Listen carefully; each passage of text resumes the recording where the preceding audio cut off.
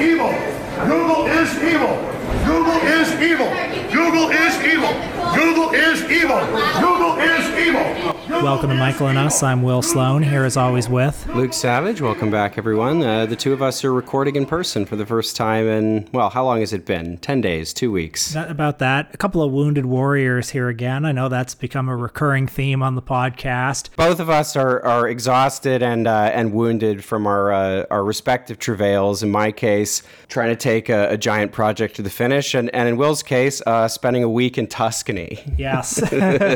Terrible. Although, listen, folks, I will say I feel very thrown out of whack by experiencing the worst jet lag of my life. Had a horrible flight. You know, should I even do this riff, or is it just going to be sounding like first world problems? Talking about how uncomfortable I was in my economy class seat, how painful it was that the person next to me, I was in the middle, folks, okay?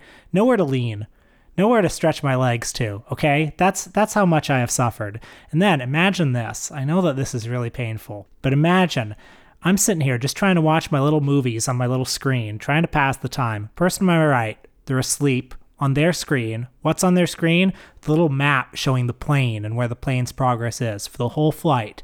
Now, what do I want to do? I want to keep my eye focused on the movie, and then when the movie's over, look at the map and be like, look at that. Look at how far we've traveled. But no, I can't do that, because in the corner of my eye, I'm always seeing, fuck, the plane is still over Iceland. Can you just go a little further? Can I go a little bit? So yeah, that's the pain that I was going through. You know, not a lot of sleep the night before, just jet lagged, very tired, totally unplugged as well from what's happening in the world. So I'm kind of hoping Luke here can help me with that. Let me know. I assume all the problems are fixed. You ever notice how the plane on the map is not to scale? It's way too big. So the people at the back of the plane are in Iceland, and somehow the people in the front of the plane are over the North Atlantic. You ever think about that? I do, folks. And you know, I was pretty excited because it looked to me like we'd finally crossed the coast of Labrador. But then I look out the window and it's like it's still ocean. It's still ocean. What's going on? Well, I was going to say that venting about the discomfort you experienced on your flight after a nice vacation is not a riff suitable for this show, because, you know, people don't want to hear that, and it is a stupid thing to complain about. The great thing is, because you preempted all of that by asking whether it was worth doing the riff at all, I don't know, we have plausible deniability. Was it irony? Was it not irony? Well, let's just move on from that, shall we? So what do you want to talk about? Well, I feel like it's been a while since we've discussed an inane Twitter thread on this show. Oh, hit me. Let's go. There was one yesterday that definitely caught my eye. It caught my eye, and then I wasn't going to talk about it because I thought, well, you know, is this a joke? I mean, it seems so dumb that it has to be a joke. And I'm pretty convinced, based on the bylines of this person, that it is absolutely not a joke. So I have no idea who this guy is, except that he's some kind of, conservative writer, and he has this thread from yesterday, The Physiognomy Theory of Revolutionary History. I have a theory that any 5-year-old can be given a better understanding of the history of revolutions than your average college student, and all you have to do is show them pictures. So before we get into the content of this, I like how right off the top, he's preempting what he's going to say by being like, this is a child's argument. So let's continue. You can show a child pictures of the leaders of each side in a revolutionary conflict, and anyone who's raised on Disney and Mother Goose will be able to tell who the good guys are and who the bad guys are. For the rest of his education, teachers will try to mislead him. So then the rest of the thread is kind of the, him showing us the rough work, I guess, the careful scholarship that he's done to prove this theory. And it consists of pictures, or I say pictures, I mean, they're mostly paintings of various monarchists and then revolutionaries. And the point is to show that, the revolutionaries are ugly and the monarchists are handsome, I guess. Well, any 5-year-old would look at the Disney Robin Hood, the animated one with the fox and the lion and all that shit, and they would see that King John is dressed very regally and Robin Hood is dressed, kind of like a peasant, but any 5-year-old would also tell you that Robin Hood's the hero of that. So it doesn't even work as a child's argument. Sorry. It doesn't even work as like a Disney. Even Disney doesn't say that, because people are always rooting for the underdog, and the underdog doesn't dress in, the king's finery. Well, I don't know, Will. You haven't heard his analysis yet. He says, let's start with the English Civil War. Here we have Prince Rupert, Charles I, the death mask of Oliver Cromwell, and John Pym. show a child these pictures and ask who they think the good guys are, and the child will say the more handsome royalists. His instincts are wrong. So if there's no context behind the pictures, if you're saying, okay, well here's a nice robe and here's a piece of rag, what do you think is better? Well, okay, the robe looks better than the rag, but there's no context for like how did the person get the robe? Why is the other person wearing the rag? I love that as just as like something a normal parent would do. You know, good parenting 101 is like you go over to your toddler and you have a picture of Charles I, you know, an old painting of Charles I, and then Oliver Cromwell's death mask, and you're like, look how hot Charles I was, okay? This guy, Oliver Cromwell, look how ugly his death mask was, right? Look how ugly he was, just waving the death mask in his face. Anyway, he carries this on with the French Revolution, and he says, the leaders of the revolutionary side all look disgusting, from the pockmarked little freak Robespierre to Marat to Danton. Uggos! ! So again, just further to the idea that this is a child's argument, he's using the word uggos. I mean, the royal family are beautiful, though. Like, consistently just handsome, like, perfectly symmetrical faces. Great hairlines on all of them. This is perhaps the first hint that this, you know, I was kind of with him up to this point, but I'm starting to think this isn't really, like, methodologically or empirically sound as an exercise, because he's got paintings throughout most of it. Then for some reason, the likeness of Robespierre he has, I mean, I don't know what this is. It looks like a sort of cheaply made, like, Robespierre action figure or something. But this is not what Robespierre looks like in any of the paintings that you see of him. Like, Robespierre looks like a, you know, like, pretty little guy wearing a powdered wig. He's always got rosy cheeks. Well, you know, I've got some paintings here, quite a few paintings, in fact, of another revolutionary, a carpenter's son, in fact, who wore the rags of peasants, a man named Jesus Christ. And I think, actually, he looks quite beautiful in most of these paintings. Incidentally, he mentions Danton. Have you ever seen the movie where Depardieu plays Danton? No, I haven't, actually. Well, you know, I've only seen it once, and I could be misremembering, but I did not think it was very good at the time. The whole movie, the whole conflict in it is supposed to be between Danton and Robespierre is sort of portrayed as this kind of tragic ideologue. You know, at the end when Danton is beheaded, you know, the last shot of the movie is Robespierre. Yeah, spoiler, Danton dies. And the last shot of the movie then is Robespierre sort of saying, like, what have I done? And then the curtain falls or something. But then from what I remember, you know, I set out to watch it because I was excited, just like, oh, there's a movie set during the radical phase of the French Revolution. I can't wait to immerse myself in that world. And from what I remember, there wasn't a lot of revolutionary politics. It's just Depardieu as Danton, like, drunkenly arguing with people in rooms, but you're supposed to find him, like, rakishly charming. Sounds good to me. I mean, I don't know. I don't know what the problem is. We should do it for the podcast. I do find him rakishly charming. It's great that they cast Depardieu as Danton because later he famously left France, left Republican France to move to Putin's Russia because a kind of fakely radical, moderate center-left government under Francois Hollande was raising income taxes. It's funny Gerard Depardieu should come up now because I actually just read his book when I was in Europe, his autobiography called Innocent, which I highly recommend. It is just the ramblings of a madman.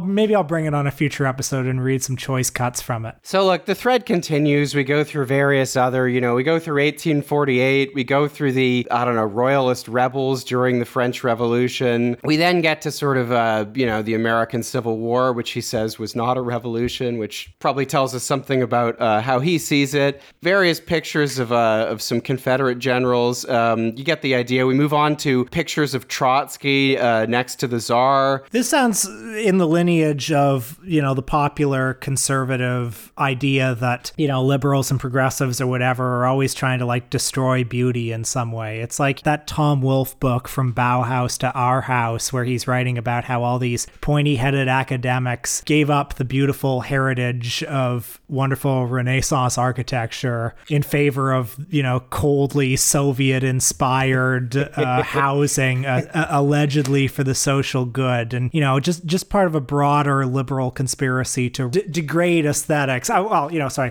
say Tom Wolfe, but here's a better example. Hitler, how he would often talk about how there was like degradation in the arts, and we need to get back to like the classical arts, that kind of thing, not like this like Picasso bullshit. Like you see on Twitter too, like there's a particular kind of conservative Twitter guy who's like the Greek statue guy, the architecture conservative guy. Well, that's why this seems like a bit of a throwback to me, because I think we've moved on. Like in the age of MAGA, we've moved on from the Greek statue guy to like the ones that are complaining about the fact that, Marxism has castrated Buzz Lightyear or whatever. At least this guy's doing like the old world monarchist conservative thing. But I don't know. Yeah, you scroll through enough of this and, I guess we shouldn't be kink shaming on this podcast, but it kind of just seems like he's a little too into like paintings of Clemens von Metternich and stuff like that. I suppose, scrolling through this again, there's maybe a 0.5% chance this is a very self-aware, high-level bit. But based on my various investigations,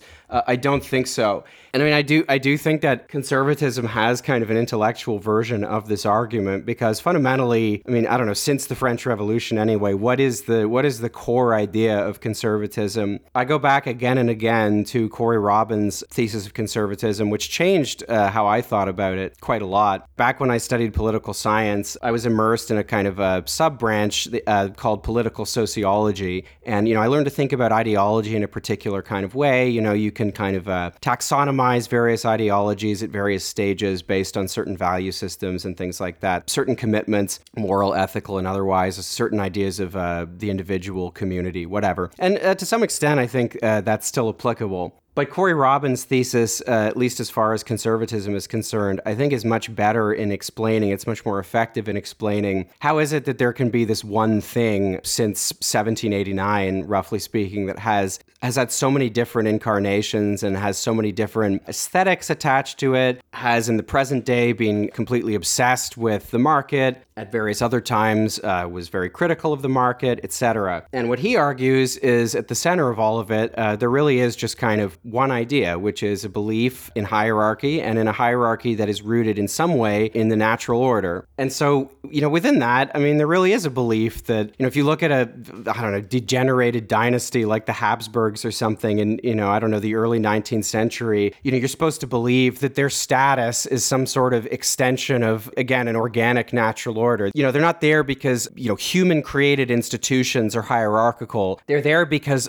they're more excellent, and in the case of this thread, they're more beautiful. Look at this painting of Clausewitz in his dress uniform. Further, have you seen these John McNaughton paintings of Trump? I mean... Well, that, I think, is a perfect segue into our film for this week, because the aesthetic of those paintings, which, if you don't know what Will's talking about, Google John McNaughton paintings right now, because he has a website, incidentally, called McNaughton Fine Art. Which is pretty funny. This one of Trump holding a spyglass to Robert Mueller on the floor of Congress is pretty good. I'm fond of this one with all the ex-presidents lining up to suck him off. No, wait, that's not what's in the photo. There's this one of Donald Trump wearing what looks like an ICE uniform, and then there's in the background, the Democrats, and they're holding an EU flag, a China flag, and a Mexican flag, and they're stamping on the American flag. And for shame. In the background, there's a bunch of illegals coming across the border. But these paintings are obviously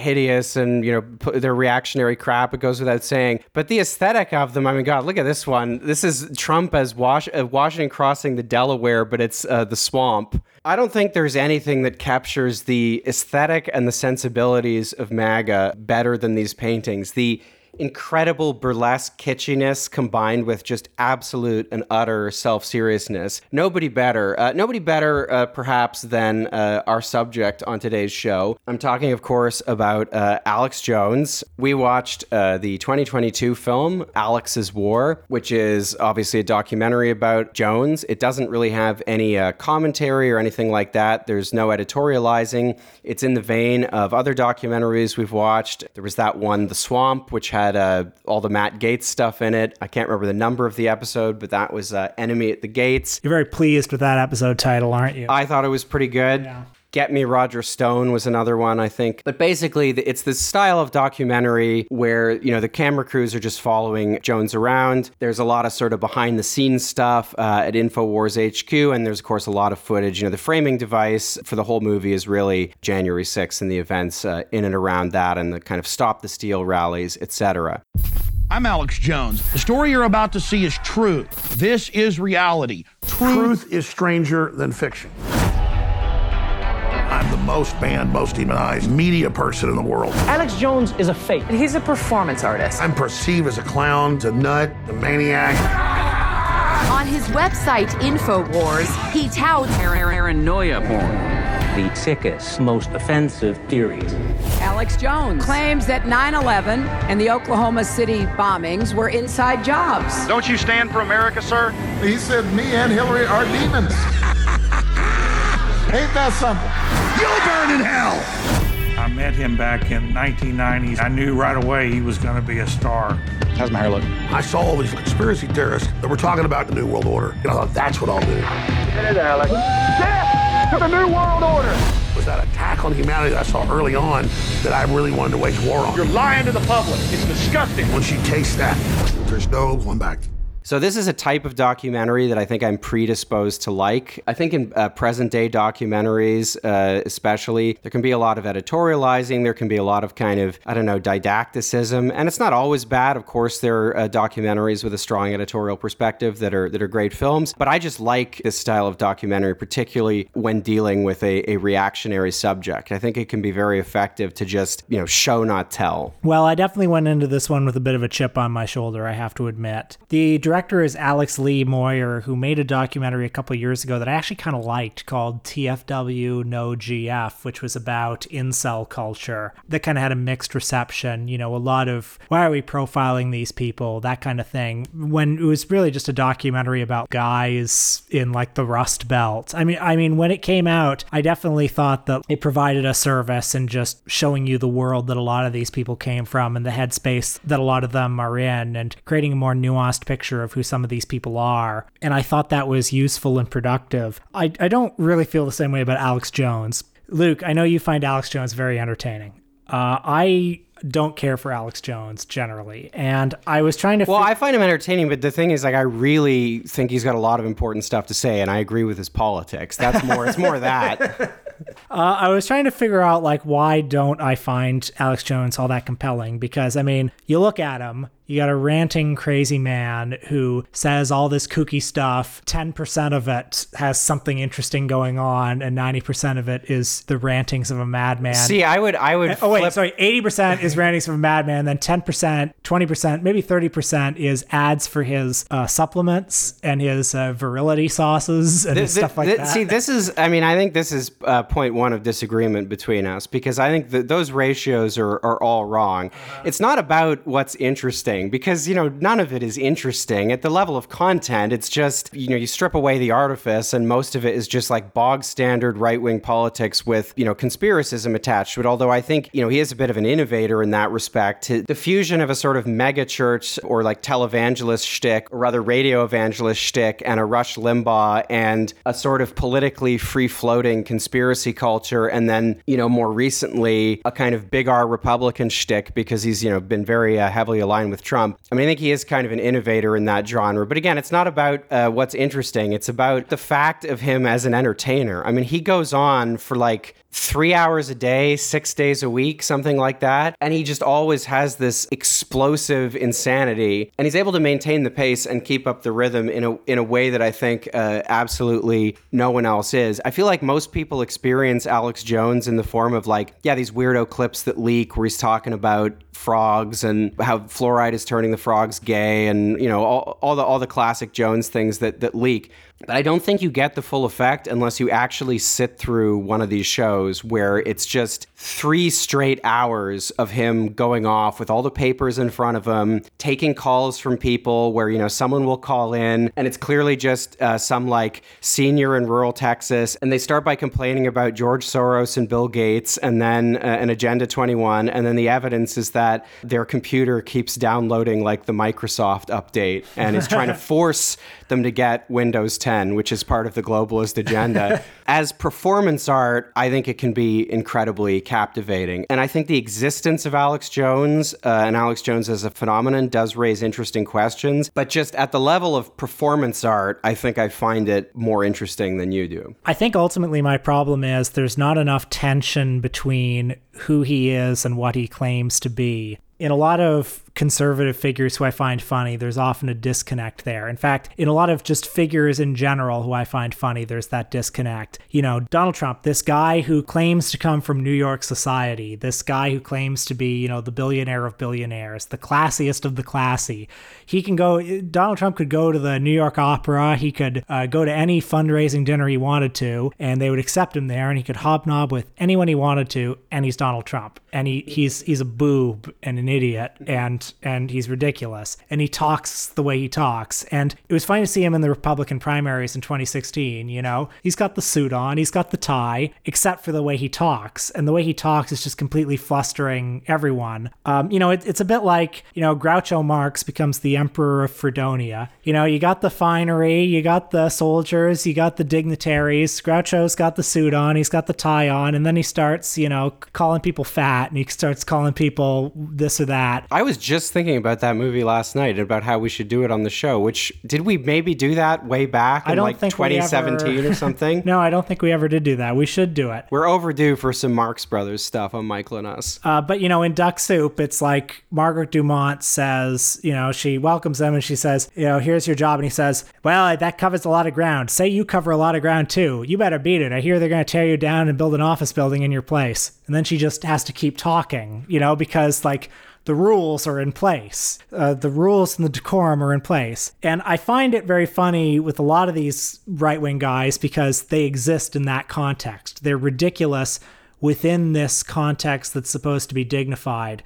Now, Alex Jones... The ridiculousness occupies kind of, like, it's happening within the confines of, like, an institutional artifice that makes it funny. Yes. Alex Jones is a truly independent figure. Like, if you tell me there's a guy with a public access show or an internet streaming show or his own podcast who just rants and raves about the globalist conspiracy, that's not all that funny to me. I'd say, well, of course there is. Right, but that I feel like that is not, you're not making your point very strongly, because Alex Jones isn't just some guy with that. Yeah. He's like the guy. He's helped invent a lot of the tropes that we associate with it, or at least, you know, helped kind of mainstream and popularize them. I think Alex Jones, you know, as somebody, again, I don't understand this, because as someone who's interested in Donald Trump and who finds Donald Trump funny, Alex Jones is one of the people who helped create the ground for Trump. He's one of the people who helped lay the groundwork for the kind of aesthetic and sensibility, you know, within parts of the Republican base that makes something like Donald Trump possible, and definitely that makes something like QAnon possible. Well, my taste runs a little bit more towards Andrew Dice Clay, but yes, your point is taken. I mean, I enjoyed some of those clips you were showing me before we recorded of Alex Jones heckling people, hectoring Marco Rubio at a press conference. I think it's important for them not to comply with any efforts to sort of go after freedom of expression. What about the Democrats purging conservatives? She's not answering.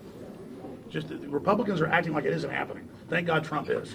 Well, it's weird, man. Oh, yeah, it's really weird. There's no purge of conservatives. I don't know. There's no shadow banning. Who is this guy? Are you concerned about bias in social media? Yeah, who's this guy? We deplatformed. Are you concerned about bias in social media? Well, I think the bigger bias is against freedom of expression. Everybody should be. There's a look. I support going after. It's happening here, but you say I don't exist. Is that a heckler at a press gaggle? Look at this guy. He's saying that I don't exist, and they're deplatforming. I just don't know who you are, man. I don't read your websites. Sure, and they demonize me in these very hearings. The first time I ever heard about Alex Jones was when he was on the Piers Morgan show at the height of when Piers Morgan was doing his anti-gun thing. This was right after Sandy Hook. Yeah. And by the way, I like Piers Morgan even less than Alex Jones, but nevertheless, I remember Piers Morgan, I guess, was looking for an easy win that night, and Alex Jones was organizing some petition to have Piers Morgan deported, which maybe I should have signed. I don't know. But anyway, he had Alex Jones on, and he said, so why is it you want to deport me? And then Alex Jones just started ranting and raving and ranting and raving and ranting and raving. And I remember seeing that and thinking, oh, God, why do we really have to waste our time with this? What I remember video? about that was that it sort of went viral, like in my social media orbit, because people thought, like, watch Piers Morgan just absolutely shut down this lunatic with cold logic. But he didn't. All he did was, I mean, if you were generous, you could say he gave him enough rope to hang himself, but he didn't, actually. That was the strategy he was trying to do, just let him talk. But he didn't shut him down. He just sat there and let the guy rant and rave. Some of the best clips of Jones are actually when he's out of the studio and he's heckling people. Like, there's the Marco Rubio one. There's one where, like... See, I like that Marco Rubio clip, though, because it's like, again, he's within this exactly artificial structure. He's this chaotic force in this corrupt, evil, ridiculous, but supposedly dignified structure. Right. And Rubio is standing there, like Marco Rubio, just the snake of snakes, like a completely fake stuffed suit, just a creature of like real estate and big finance and big oil and like neocon ghouls, neocon think tanks, things funded by the Koch brothers. And yet, yeah, it's in Congress. It's supposed to be dignified. This is the people's house. And, Marco Rubio's doing some bullshit, shtick about like, oh, free expression's under attack or something. And yeah, Jones just keeps yelling at him. And then Marco Rubio is, I think, pretty clearly pretending that he doesn't know who Alex Jones is. It's like, he would know. He knows. And it might be from the same hearings, but there's a similar clip where the CEO of Google was there to testify. And Alex Jones, there's a clip of him, he follows him around for like 5 minutes and he's just chanting, "Google is evil. Google is evil." So a couple more bones I have to pick with Alex Jones are, everyone said unlike me, you disagree with his politics. Yeah. Listen, I know that you're the liberal and I'm the conservative, but I actually think of myself as not left or right. I'm just more of like a truth seeker. I'm just somebody who asks questions. Interesting. The only direction I acknowledge is forward. But again, this isn't an original insight, but the fact that when Donald Trump became president, Alex Jones, after all his noble and heroic dissent against the George W. Bush administration, just fell into line, just became a lockstep Trump supporter. Presumably, I think, because he was flattered to have the president's ear. Donald Trump did give him an interview. Donald Trump, on a couple of occasions, spoke nicely about him, and it seems like that was really all it took. Yeah, and also there was an audience there for him. I mean, one that he'd kind of helped, I think, shape and create and animate already. But obviously, with Trumpism, it kind of went more mainstream, and so that's the direction he moved in. I mean, I think, broadly speaking, I agree with that. I mean, I think that he, there's a little bit of a kind of, it's not quite analogous for reasons that I think are so obvious I don't need to say them, but it's kind of similar to the way that like Jon Stewart and Stephen Colbert became, as entertainers and as commentators, just less, I mean, they became more restrained and kind of more partisan, really. And I think that is what happened to Alex Jones. And of course, he was great before that. And finally, I mean, not to bring the mood down or anything, but the Sandy Hook stuff. I mean, let's face it. I mean, I do think that for that, Alex Jones should basically be ostracized. I mean, it's about as low as you can get. I mean, some of the clips from the trial where, the parents of the victims are trying to talk to him and just earnestly explain what his conspiracy theories like did to their lives, and the fact that they were like targeted and like in some cases, they were physically threatened and things like that. Yeah. I mean, it's absolutely horrifying. I mean, mourning parents whose children, whose like small children were massacred. I mean, yeah, I mean, presumably horrible. In the same way that, when Donald Trump comes up in this podcast, we don't anymore feel the need to be like, but actually he's bad. Of course. I hope we can take it for granted. I've been treating it hitherto in this discussion as axiomatic that we can all agree that Alex Jones is bad, that he's a malignant force in society. But what I will say, though, is that when a documentary comes along where its selling point is, let's look past, the caricature. Let's look past, what the media tells you. Here's the unfiltered Alex Jones, and you'll be able to make up your mind about him. I hear that pitch and I think, well, I'm not really all that interested in that because like I've seen a lot of Alex Jones. I don't need over 2 hours of just him talking at this point. I disagree. I mean, I think that the critical question with Alex Jones, again, taking it as read, taking it as a given that Alex Jones is bad. For me, the key question question about Alex Jones, the key question provoked by the existence of someone like Alex Jones is how dysfunctional does a society and a media culture and a democratic culture have to be for this to be A, credible to anybody as a source of information, or B, for it not to scan as performance art or as something that's clearly resembles, kind of absurd entertainment more than a news show or something like that. And I think that this documentary really captures Jones in a way that at least partly helps answer both of those questions. I mean, I think it really explains, when you see him at these rallies and things, around the Stop the Steal, what a certain kind of low information voter who's like spends too much time on the internet and carries certain prejudices, shall we say, what they would find appealing about this. Well, something that I found useful about this documentary is many people have wondered, is this an act? Is this performance art? Certainly I've wondered it, especially after Trump came into office and he kind of fell lockstep behind him. You couldn't help wondering, well, is this disingenuous in some way? I think this documentary pretty much settles it in my mind that no, he really is who he appears to be, and also that there's not a lot there. Like, he's somebody who at an early age kind of got very interested in conspiracy theories, got the sense that, well, there's something going on. These elites aren't working for us. But he never really developed any real political explanation for that. Right. So again, that is, I think that is a critical point, and it's one of the reasons why he's able to stay on microphone for hours at a time,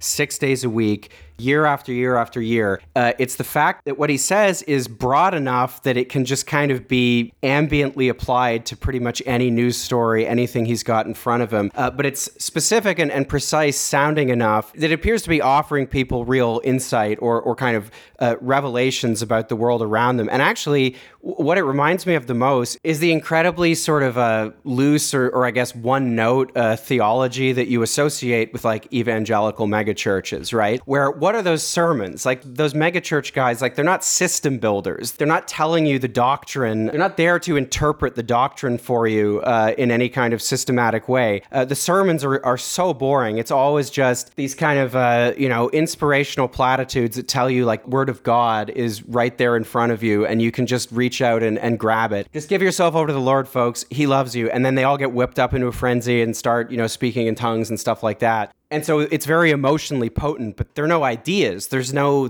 system. And I think that's exactly the epistemology that I associate with Alex Jones. And I think it's what's made him so successful. It's incredible broadness, but with this type of emotional potency that he can just bring to bear on, really any news story. In that sense, he's also just drawing from small c conspiracy culture, let's say. I mean, fundamentally, we haven't really done a conspiracy documentary on this show for a while, at least not that I can remember. I think way back in the day we did that 9/11 one, right? Loose Change, whatever that one was called.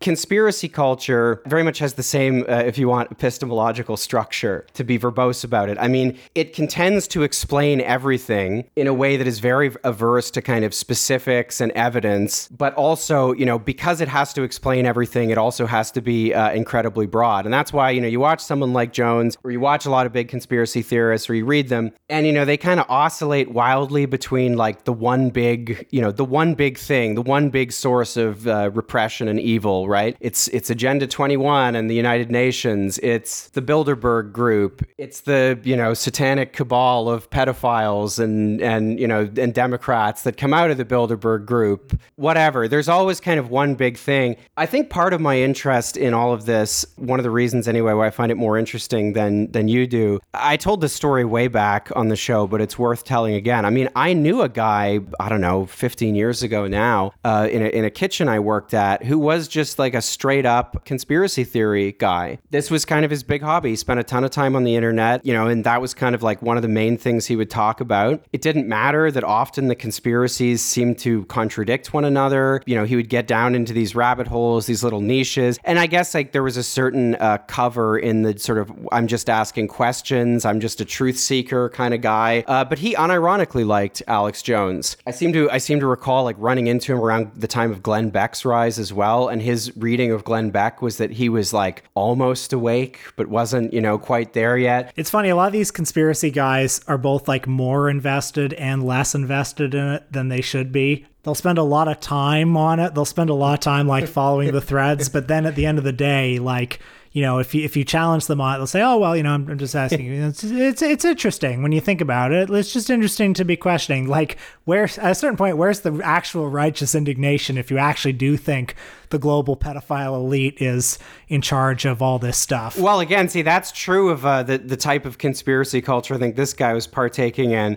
But it is absolutely not true of a lot of the people who listen to Alex Jones and got invested in Donald Trump and got invested in QAnon. In fairness, these people did, break into the Capitol. Well, right. Or you get something like Pizzagate, which is sort of the proto-QAnon, like completely absurd, like hilarious, conspiracy theory, not a shred of evidence for it. And then like a few months later, a guy drives by and starts like shooting at the window of the pizzeria with a rifle, because he thinks it's serious. So when this is fused with right-wing politics, it can have, very real and very sinister consequences. But just one more point on the conversations I used to have with this guy, who incidentally, I think the last time I saw him was, and I don't know what he's up to these days. Maybe he's moved on from this, but I feel there was like in Toronto, the G20 summit back in 2010. And, it was absolutely terrifying. They locked down, downtown Toronto. I mean, there was basically like a military occupation of downtown Toronto for a few days. It was totally terrifying. And I just remember being, walking around on kind of the frontier, the checkpoint where you couldn't go past because there was just like stormtroopers in riot shields and gas masks and 50 of them to every one like actual protester that was there. And I remember like bumping into this guy and him giving me this kind of like knowing nod where it's like, you see, I was right all along. Now you see the evidence of, the globalist plot laid out in front of you. But, anytime I tried to argue with this guy, like he would come with some, statistic or fact that he'd found like in a newspaper. A lot of conspiracy culture, I was very amused to learn, just cites mainstream newspapers. Like they'll cite a fact or an anecdote or something, but then because the approach is very much a pastiche one, like you can kind of just put whatever that is in service of anything. Initially, because he would sometimes do that, he'd be like, well, what about this thing in the National Post about like the North American Union or something? I'd be like, okay, well, first of all, if you're reading about something in the National Post, it's not a conspiracy theory. like if you're reading about the National Post, like the elites are just like dabbing in front of you. They're not trying to hide it. The same applies to all the shit around like Davos and the World Economic Forum. It's like Alex Jones will do these endless like rants about, their stated objectives or whatever about, how, I don't know, they want to reduce carbon emissions and they have a secret plan to destroy the global economy. And it's like, it's right there in a report that you're reading online. They're getting together in a well-publicized event. They're not trying to hide it. Anyway, but this guy would come to me with these bits of evidence and I'd be like, okay, well, what about this thing in a different newspaper that contradicts it? And for him, because again, conspiracy theories have to explain everything, that had the exact opposite effect that I was intending, because it just widened the conspiracy. It was like, oh, well, that's because they're trying to like mislead you. They're trying to like dangle, other stuff in front of you. Absolutely everything apart from like a cluster of, YouTube shows or whatever is caught up in this. Don't you understand? So I think maybe that personal experience, these encounters with someone who was very earnestly drawn to conspiracy culture and for whom like this was political engagement and who I tried in vain to kind of, talk to about it for, around a year and didn't really get anywhere. I think that makes me more interested in someone like Alex Jones. I wouldn't say I'm not interested in that side of Alex Jones. It's interesting to hear him in this documentary repeatedly say things that are kind of like halfway towards the mark of something I would agree with. Like if he says that, we're being run by this global pedophile elite that, wants to bend us to their will, that there are times when he's 30% of the way from the Ned Beatty speech in Network. But, he's never going to say the problem is capitalism. The problem is right in front of you. The problem is exactly what it looks like. And, obviously he became a lot less interesting, as I said, when Trump became president, because Trump was somebody who was engaging in all of this, global pedophile elite behavior that yeah, you liked it when that was like the indie thing. When that was underground. Yeah. Like Trumpism gentrified Alex Jones. Yeah, I mean, it actually did. Throughout the documentary, you see that he's kind of just this like free form, everything's a conspiracy. The one guiding ethos he had was trust nothing. If the government says something, don't trust it. So when 9/11 happened, the day that 9/11 happened, he was saying this is an inside job. This is clearly an inside job. We hear him doing a broadcast on the phone with his good friend Joe Rogan. Joe trying to be the voice of reason. Yes, Rogan is the voice of reason. Joe saying like, well, come on, Alex, you're saying that other countries don't hate us. You're saying that there wouldn't be any reason for somebody to attack us. He's saying, no, this is just like Crystal Knocked. This is just like, and so then when he starts on his Sandy Hook false flag bullshit, that then appears to be part of this lineage of just anything that the government says, anything that is as it appears to be, and that any official narrative is like, and one that crucially the liberals are going to use to their advantage. That narrative cannot be trusted, and I feel like at 2 hours and 10 minutes, or however long this documentary was, it felt like an awful lot of time to be in the head of an empty-headed man, a man who is a verbal stylist. A guy who is very good at talking, but not very good at saying anything, not very good at thinking. And then I feel like, I'm skeptical of this documentary because it feels to me like one of the implicit theses of it is, listen, you may not agree with what this man has to say, but he is a free thinker and he does say all this crazy stuff, maybe some of which is true. And if you want to have free society, if you want to have an omelet, you got to break a few eggs. And maybe lay off Alex Jones a little bit. I feel like that's kind of what the movie wants to say. And I feel like Alex Jones doesn't really, you don't gotta hand it to him, Well, I'd certainly be in the you don't gotta hand it to him camp, but I don't know if I agree that that's the thesis of the movie. I think if you put a camera in front of Alex Jones for any length of time, you're gonna see what we see in this movie. But even just the kind of coy opening disclaimer where it says you're about to hear views that you disagree with. Yeah, I agree on that. For the sake of free discussion, open your mind to listen to views that might upset you. I mean, I saw that and I feel like I never entirely recovered from that disclaimer where it's like, oh, what you think I'm going to be so triggered by what Alex Jones is saying that I'm just going to turn the movie off. It is a little bit like that disclaimer, that statement that appears at the end of the second Borat movie where, you've laughed, you've had a good time, and then it's like, folks, don't forget to vote in November. But like when the Sandy Hook stuff comes around in this movie, I think what the movie is ultimately saying is, yeah, he went too far here, but look, at the end of the day, he says a lot of things. He says a lot of things that maybe you should be hearing, and he says a lot of things that maybe we should even be thinking about if you're just willing to give him a chance to talk. And if you can't take him at his worst, you're not allowed to have him at his best. Well, if that is the thesis of the movie, then obviously I disagree with it. That's not really how it watched for me at all. I'll say though that my perception of it is being a bit clouded by the fact that this movie, most of the people who have championed this movie who have been in the public eye have been, let's just say, people who I don't trust, people who I don't give a lot of credit to, and we know who they are. Yeah, it's a fair point. But I mean, just to go back to something you said earlier, I mean about I can't remember what percent you gave you afforded Alex Jones. Oh God, don't hold me to those percentages. I feel like it was maybe suspiciously a little high, like 30% or something. But I agree with the spirit of what you're saying, and I would just return to the question that I asked earlier, which for me is the fundamental question that has to be asked about all of this, which is how dysfunctional does a society have to be, and a media culture have to be for something like this to really be credible to anyone, and especially for it to be credible to the very large numbers of people who have consumed Alex Jones's content and who take it very seriously. And I'll repeat myself again here. I've definitely said a version of this on previous episodes, but I mean, I think one of the critical things to understand about conspiracy culture, I mean, even the most insane, heinous, and lizard-brained right-wing version of it, is that often the reason that it has any appeal or, seems compelling to anybody is because because in the abstract, there might be something true about it, something that you're not allowed to say or acknowledge, even though everybody or most people kind of knows some version of it. But then in execution, it's, always just, the most lizard-brained, insane thing ever. I was looking for it while you were talking before, and I couldn't find it. But an example I've used a number of times to illustrate this is a few months ago, there was a conspiracy poster like somewhere in my neighborhood. It must have been put up by the anti-maskers during the pandemic.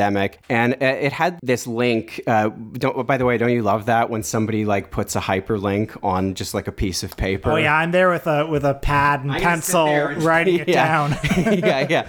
But so there was something like that, and there was a screen cap or a thumbnail from a YouTube video, and it was like the president of the Kennedy School of Government, and the quote was something about like, we're proud to have a presence in so many cabinets all around the world, and have inserted people who have influence, and we're proud to see our ideas manifested in somebody like Trudeau or something like that. You're referring to obviously the Prime Minister of Canada, Justin Trudeau. And the thing about that is like, again, this is like, I went and found the video. It's on the official YouTube. I didn't write out the whole hyperlink. It was not hard to find because guess what? It's on the Kennedy School of Government's official YouTube channel. The thing about something like that is, in the kind of right-wing presentation of it, it's like, look at this, the smoking gun. Here's the evidence that there's kind of actually one world government that controls everything. Look at, he's admitting it in this like behind the scenes setting at probably large lecture hall somewhere on the Harvard campus that they train people. This is like a school for elites, and they put people into the cabinets of the world, and then they all meet at Davos to agree on a common agenda, and they're just telling you this. And it's like, the thing is, that's true in a sense, just not in the sense that they mean. I mean, again, in the sense that it's not a conspiracy. And secondly, and relatedly, none of the lizard brain stuff that they would attach to something like that is true at all. Like Alex Jones, for example, he had a show recently where he was talking about, Agenda 21's plan to destroy the economy. And you listen to it for a few minutes, and he's talking about how this goes back 30 years, 40 years, something like that. And what he's talking about is just the deindustrialization of the American Midwest. But he's talking about it as if it's like this, this conspiracy theory. Not that it was a political project that, people carried out to transfer wealth upward and to change, the balance of power and wealth in American society and elsewhere. What he's gesturing at least in a segment like that, is just the political project that, you might broadly call neoliberalism. But as you said, he's not going to call it that. He's not going to associate it in any kind of specific way with, market forces or market ideology, because, he needs to be broad enough that he can also turn on a dime and just go into like right-wing frontier mythology and kind of the idioms of like petit bourgeois, suburban reactionaries and that kind of stuff, the self-made man and all that. But so I think this is one of the explanations for why, anybody finds this appealing, is because so much of, mainstream media culture, I'm saying this not as a compliment to Alex Jones, but as I think a criticism of mainstream media culture, so much of it really precludes asking fundamental questions about the society that we live in. So much of official political culture does the same. You're allowed to complain, but only within very specified limits. So, the outer edge of, anti-imperialism in the Democratic Party, say, is you're allowed to say, well, we should cut a little bit from the increase in the Pentagon budget so that we can spend a little more on healthcare and education or something. You can't really say, well, actually, there's an entire state that operates externally from any kind of democratic control, and we really don't have a lot of say over this. And, the leadership of both political parties is basically entirely on board with it. You can't say that. Or, take something that maybe is a little more closely associated with like Jones's shtick. Jeffrey Epstein, right? When Jeffrey Epstein killed himself, right? Luke is doing air quotes. I mean, we know that that's not what happened, Or I was watching the Hulu documentary last night about Les Wexner and Jeffrey Epstein. Like, there was this other guy in the Hulu documentary who I hadn't heard of, who's like this French modeling agent who knew Epstein, and he just like met the exact same kind of death that Epstein did like a few weeks later or something. And so I don't know, you can roll your eyes on Twitter about it or something, but fundamentally this kind of thing is not going to be interrogated in any sort of systematic way. The official story is that, Jeffrey Epstein killed himself or whatever. And so that leaves, guys like Alex Jones to rant about Bohemian Grove and Eyes Wide Shut parties and stuff like that. It's acknowledged in like a strictly factual sense, whatever it was, New York Magazine or whoever published that long list of, all the people mentioned in the flight logs. But, when the Epstein documentary, aired on Netflix, anytime Bill Clinton comes up, there's a thing on the screen that's like, there is no evidence that Bill Clinton was involved in X, Y, or Z, or, except for his name being on the flight logs all the time. Yeah. And I think just to finish the point, something else I would say about that is that I think, in the last few years as well, because of the whole, as part of the sort of wider panic about fake news and misinformation and things like that, and the argument that, or the belief that some people have that essentially people's posts on Facebook is what lost Hillary Clinton in the 2016 election. That's the only way you can explain it. Posts of a muscly Bernie Sanders that were amplified by Russian bots a week after the election is why Hillary lost. But in the wider context of all of that, I do think there's been a bit of a sort of doubling down on a pretty unhealthy impulse where, the enterprise of fact-checking and validating things, which is obviously a constructive and worthy and healthy one, in some cases has sort of bled over into just like the only correct and patriotic thing about X, Y, or Z event is for you to believe this official narrative. And if you have any problem with it, you have been unwittingly co-opted or perhaps wittingly co-opted by a foreign power or misinformation or whatever it is. I don't know if they've actually done it, but when the Biden administration, around the time it was sworn in, there were discussions about creating like a truth czar or something like that. And so, that kind of thing, the idea of like, you're going to create a truth czar and that's going to be the antidote to QAnon. That's not going to like increase the membership of QAnon tenfold if the federal government creates something called like the Secretariat of Truth or something. Yeah, the word Orwellian gets overused, but... But so again, I think that when there's such a doubling down on official narratives and the idea that in some cases it's actually sort of unpatriotic and bad to dissent from them, that kind of thing is what helps create a constituency for someone like Alex Jones. I think the other thing which really came across in this documentary when he's speaking at all of these kind of Stop the Steal rallies, and you see him talk and you see lots of other people who are on stage with him. There's a kind of sequence I hadn't seen before where I guess they went into the Georgia State House or something like that. And it's pretty funny if you know what happened a few weeks later, because, they're all talking about how we're not Antifa, we're here to be peaceful, we're gonna, we're just gonna make our point, etc. But all of the rhetoric is this kind of rhetoric of like, we're this silent majority and they're stealing the election. They want to keep the elites in power. It's small p populist.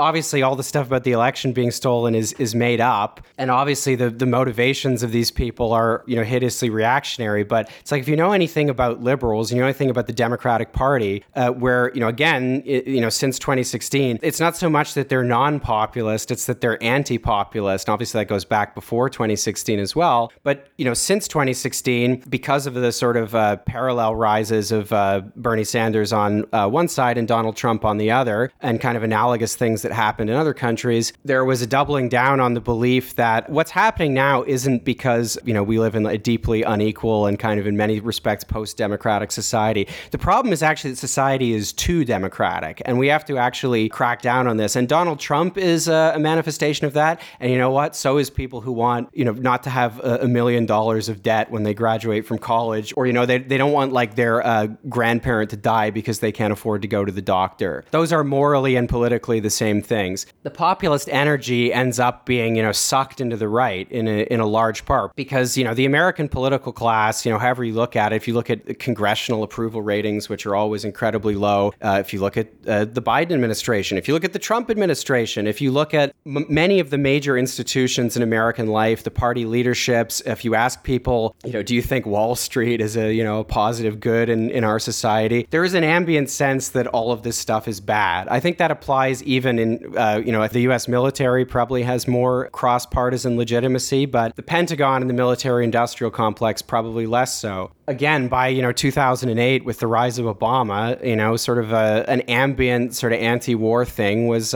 bipartisan in a sense. And when there's so much discontent, and when there's so much unhappiness, and when there's so much inequality, and when the side of politics that's officially the side that's about compassionate reform and majority rule and defending democracy, and wants us to think anyway that it's associated with like ideas about economic fairness, maybe even redistribution, that it's that it's in favor of meritocracy. I'll tell you what I was thinking about when in this sequence where Alex Jones and his compatriots are in the Georgia State House.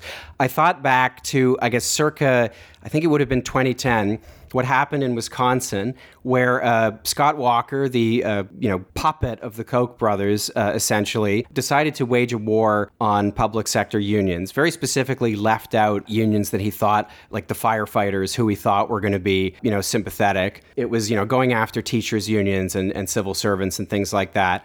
Absolutely heinous right to work law. People did not sit down and take it. Wisconsin has a very rich radical history, union culture, going back more than 100 years, partly rooted in the American socialist tradition as well. And what did people do? They got together and they occupied the State House. They said, we're not going to sit down and take this. What did the Obama administration do? Well, on the evening of the recall election that the unions and elements of the local Democratic Party had managed to get, where they were trying to recall, I think they were trying to recall Walker himself, but they were also trying to recall various Republican state senators so they would have enough votes to overturn the law. The Obama administration, which had sat on its hands the entire time, put out a statement and said, this is a state level matter, and it's really it's none of our business. It's up for the people of Wisconsin to decide. So I guess that contrast between the Georgia State House in 2020 and the Wisconsin one is somewhat arbitrary. That's just what appeared in my head, but I was thinking about State House occupations, and I do think, anecdotally at least, you can see a pretty clear contrast there in terms of how both of them have a kind of populist energy about them. The rhetoric that is associated with them is a populist one. One happens to be for good and the other is for pure evil, which I suppose is an important distinction. But in the case of what Alex Jones was doing, that was, practically kind of mainstream within the context of big R republicanism at the time. And in the other example I gave, the Democratic Party sat on its hands because it doesn't want to think in those terms. It doesn't want to think in populist terms about, the balance of power, and, wouldn't even do that to help save one of its key constituencies in a state that then, of course, Hillary Clinton went on to lose to Donald Trump in 2016. So that, to me, is what this movie helps explain, or at least kind of details. I won't say it's a missing piece or anything like that. I don't think I learned anything new about Alex Jones, but I think, unlike you, I found it quite interesting, and it had a certain amount to say about that fundamental question: that why does anybody find this credible, and what does it say about the culture that this originates from in terms of its health and how well it functions? Well, good. Well, I definitely agree that that's why Alex Jones is interesting. I don't think you'll find a lot of that in this movie. I think actually what you'll find in this movie is a lot of just Alex Jones talking. I think that's a lot of stuff that we can project onto it if we have that information, but I don't want to give the movie credit for doing that heavy lifting. You should have made the Alex Jones movie, because I think it would have been better. Well, maybe it can be an occasion for me to write an article about it when I'm back at Jacobin, because I've actually never written an Alex Jones article, and I've wanted to do so for quite a long time. Broken feelings, like their father or their dog just died. Everybody talking to their pockets. Everybody wants a box of chocolates and a long stem rose. Because everybody knows. Everybody knows. Everybody knows that you love me, baby. Everybody knows that you really do. Everybody knows that you've been faithful. Except a time or two. Give or take a night or two. Everybody knows you've been discreet, but there were so many people you just had to meet. Without your clothes. Everybody knows. Everybody knows. Everybody knows. Everybody knows. Everybody knows. Everybody knows. Everybody knows. That's how it goes. Because everybody knows. Everybody knows. Everybody knows. Everybody knows pedophiles run the country.